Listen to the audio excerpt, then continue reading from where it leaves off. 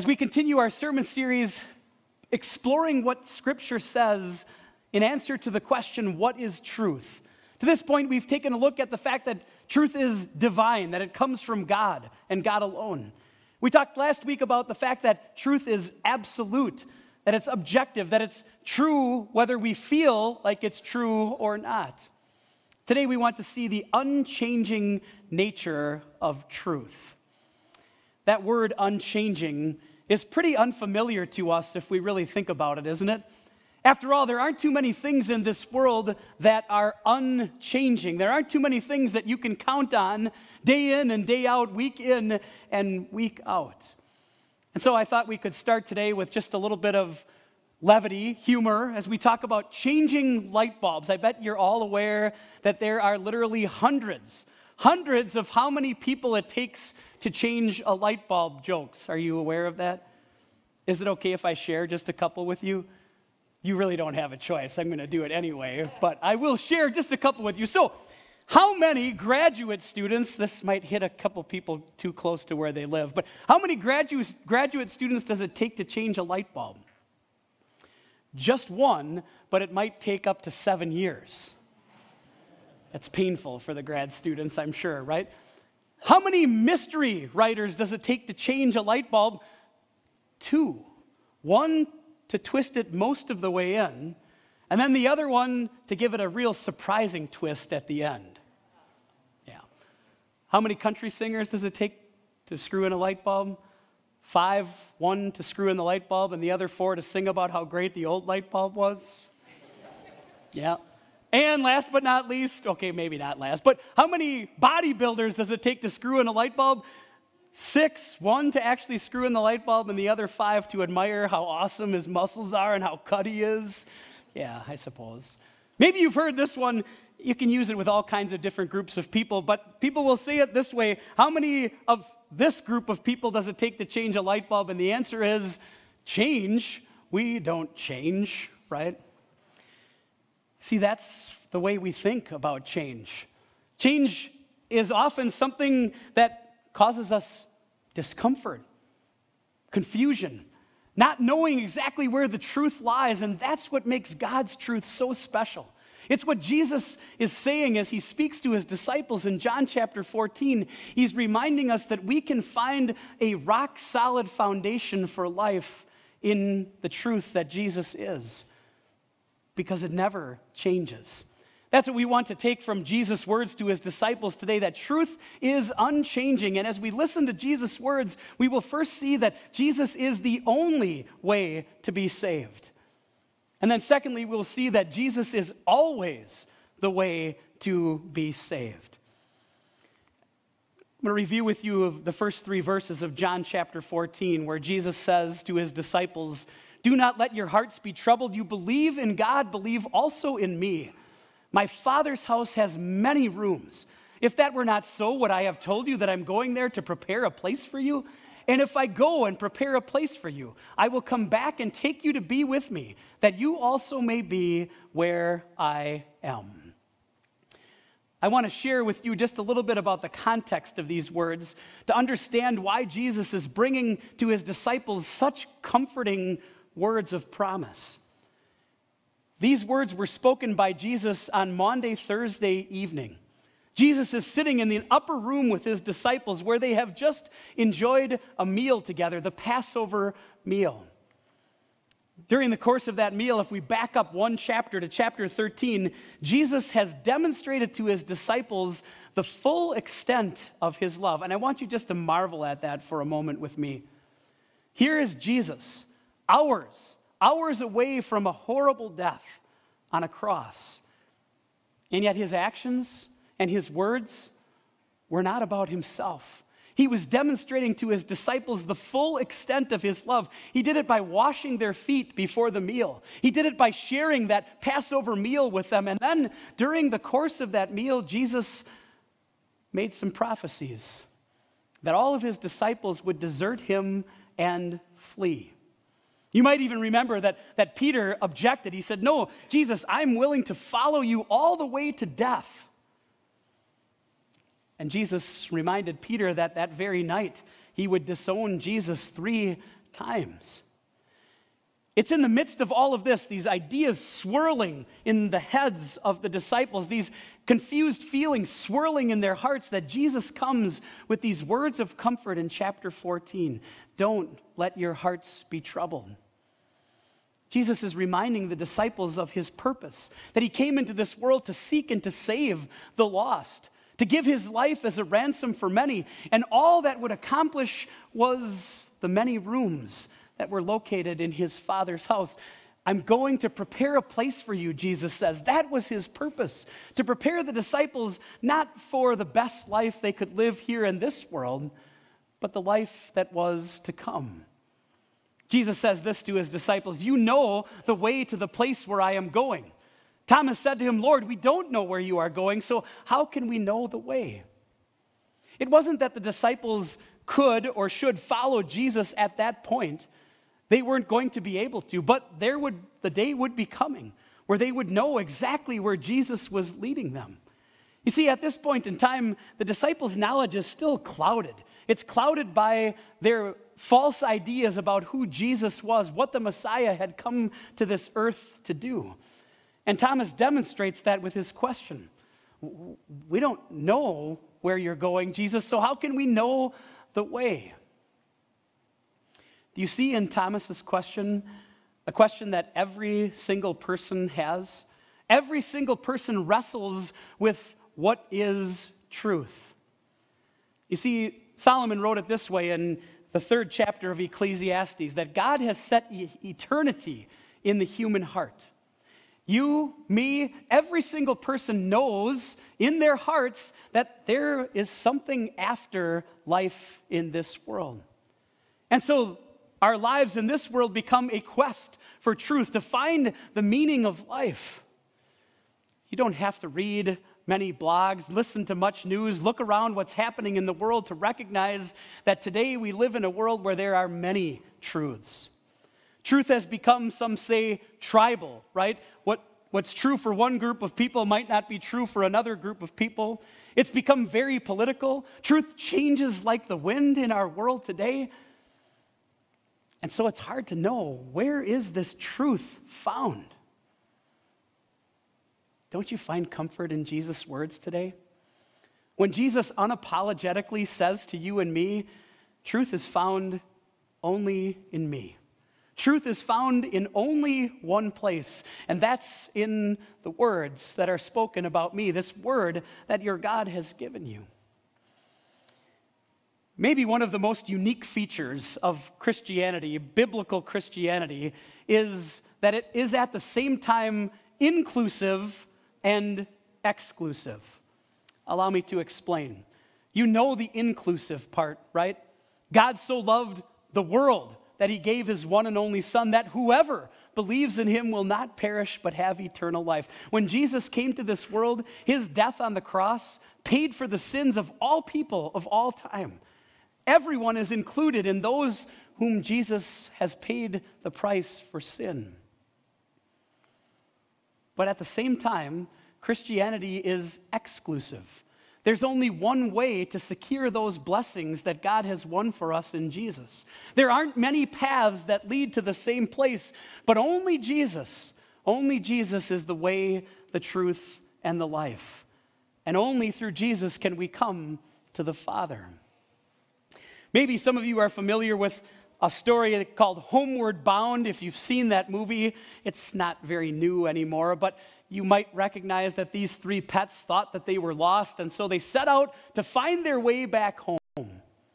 They faced challenge after challenge, and every decision that they made had the potential of turning out well or turning out badly for them.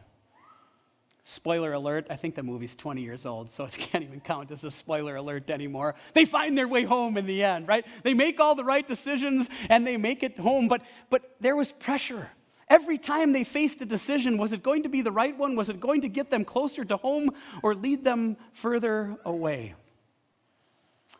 What Jesus is saying in this text to his disciples and us is that we are homeward bound. That our home is not here in this life, but with our Lord forever in heaven.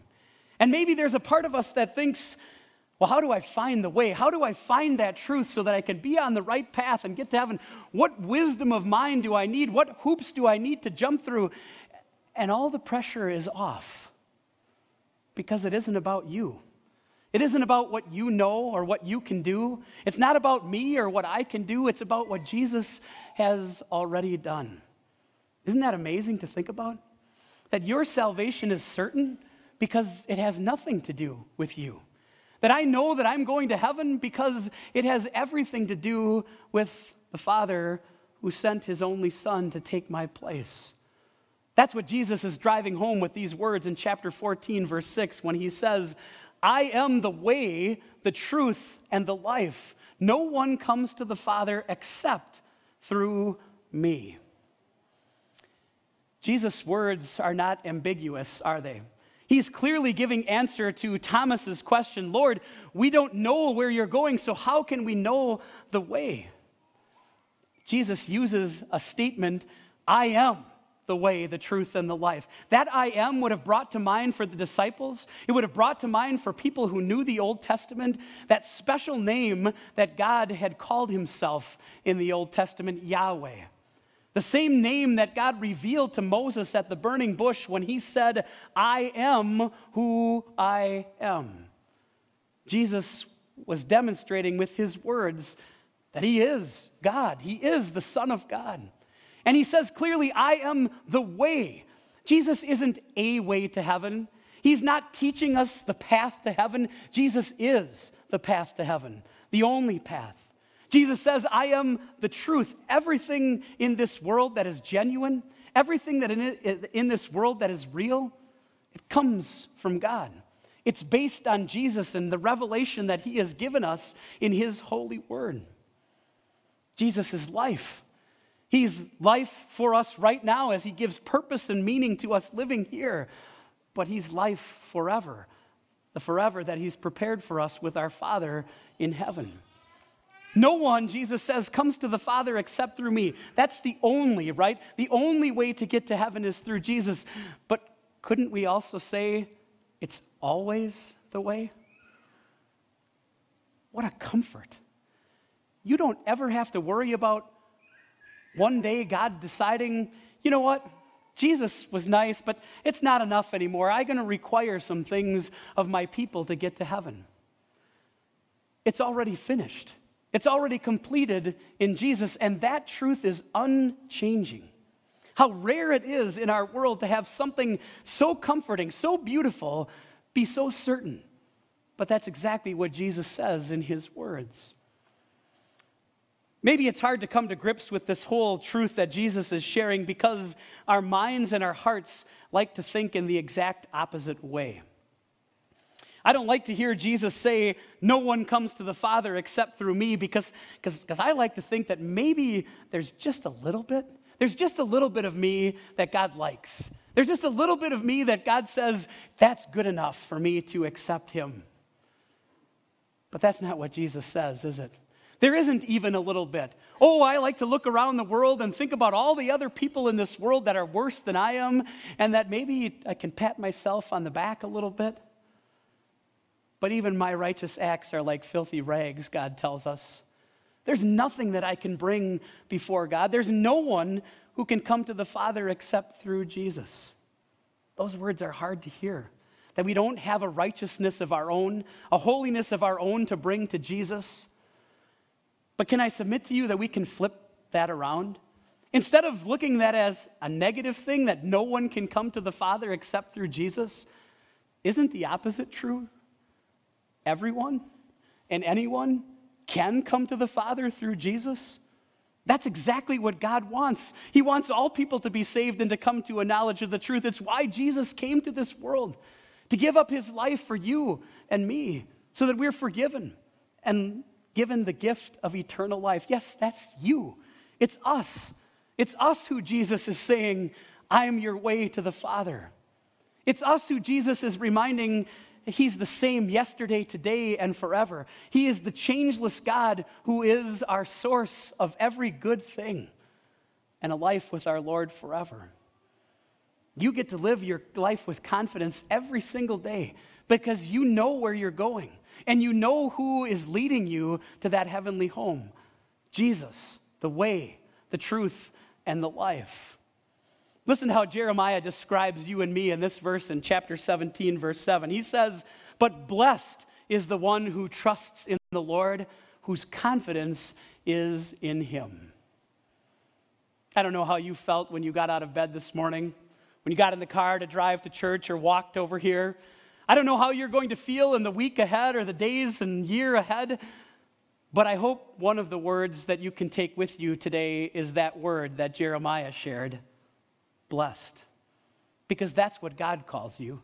Blessed because you know the Heavenly Father. Blessed because you know the Son who God sent to take your place. And blessed because a place in heaven is prepared for you.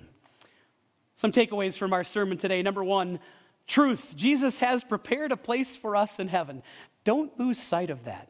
When the ups and downs of this life come, when the frustrations boil over, that fact never changes. Your reservation is made for you in heaven. Number two, truth. Jesus completed our salvation, so all pressure is off. You don't have to look for your own truth. You don't have to look for a way to get to the Father because Jesus already provided it for you. Finally, number three, truth. Jesus is the way, the truth, and the life today and forever. That is a rock-solid foundation on which to build. That's a truth that you can count on, never changing, all the way to an eternity with your Lord. I'm going to give you a little assignment this week for your own benefit. You don't have to do it for me. But I'm going to challenge you every day this week, at least once, maybe when you wake up, maybe other times during the day, will you just remind yourself that you are blessed? Blessed to know the grace of God through your Savior Jesus. Blessed to know that a place in heaven is secured for you. Just see, as you think about that, as you wake up each day, remind yourself of that during the course of the day, what that changes for you. And no matter what's going on in this world, you are blessed. One of the reasons I picked this sermon series, or I wanted to talk about the idea of truth, is because of how elusive it is in our world today. I think you can all share with me the frustration that we've had over the course of the last 18 months trying to figure out where truth is, right? When it comes to things like vaccinations and masks and distancing and lockdowns, it seems like truth has become so politicized that we don't know what it actually is. And yes, I'm all for trusting the experts and following science, but when one report on one side of things says one thing and another doctor's report or research says another thing, how am I supposed to know where the truth lies? Then I remember what the psalmist said in Psalm 146. Do not put your trust in princes, in human beings who cannot save. No matter what is going on in this world, there's one constant, unchanging truth that you and I get to hold on to every single day. That's Jesus. That's the one who holds this entire world in his hands, who knows exactly what you're going through, and who has heaven prepared for you. That's the amazing nature of the unchanging truth of God. We know where we're going. We know what Jesus has set up for us, a place with our Heavenly Father forever. And that's something that we know because it's a promise from our God, and because it comes through Jesus, the way, truth, and the life, it will never change. Amen. The peace of God, which passes all understanding, will guard and keep your hearts and minds in Christ Jesus. Amen. Let us pray. Lord Jesus, thank you. Thank you for the reminder today that you are the way, the truth, and the life. We do not have to worry about finding our own way to heaven, discovering truth on our own, because you ask us to follow you all the way to the joy of heaven that you've prepared for us. Fill us with comfort and confidence in knowing, Lord, that our place in heaven is secure, and guide us to our home with you. We pray in Jesus' name. Amen.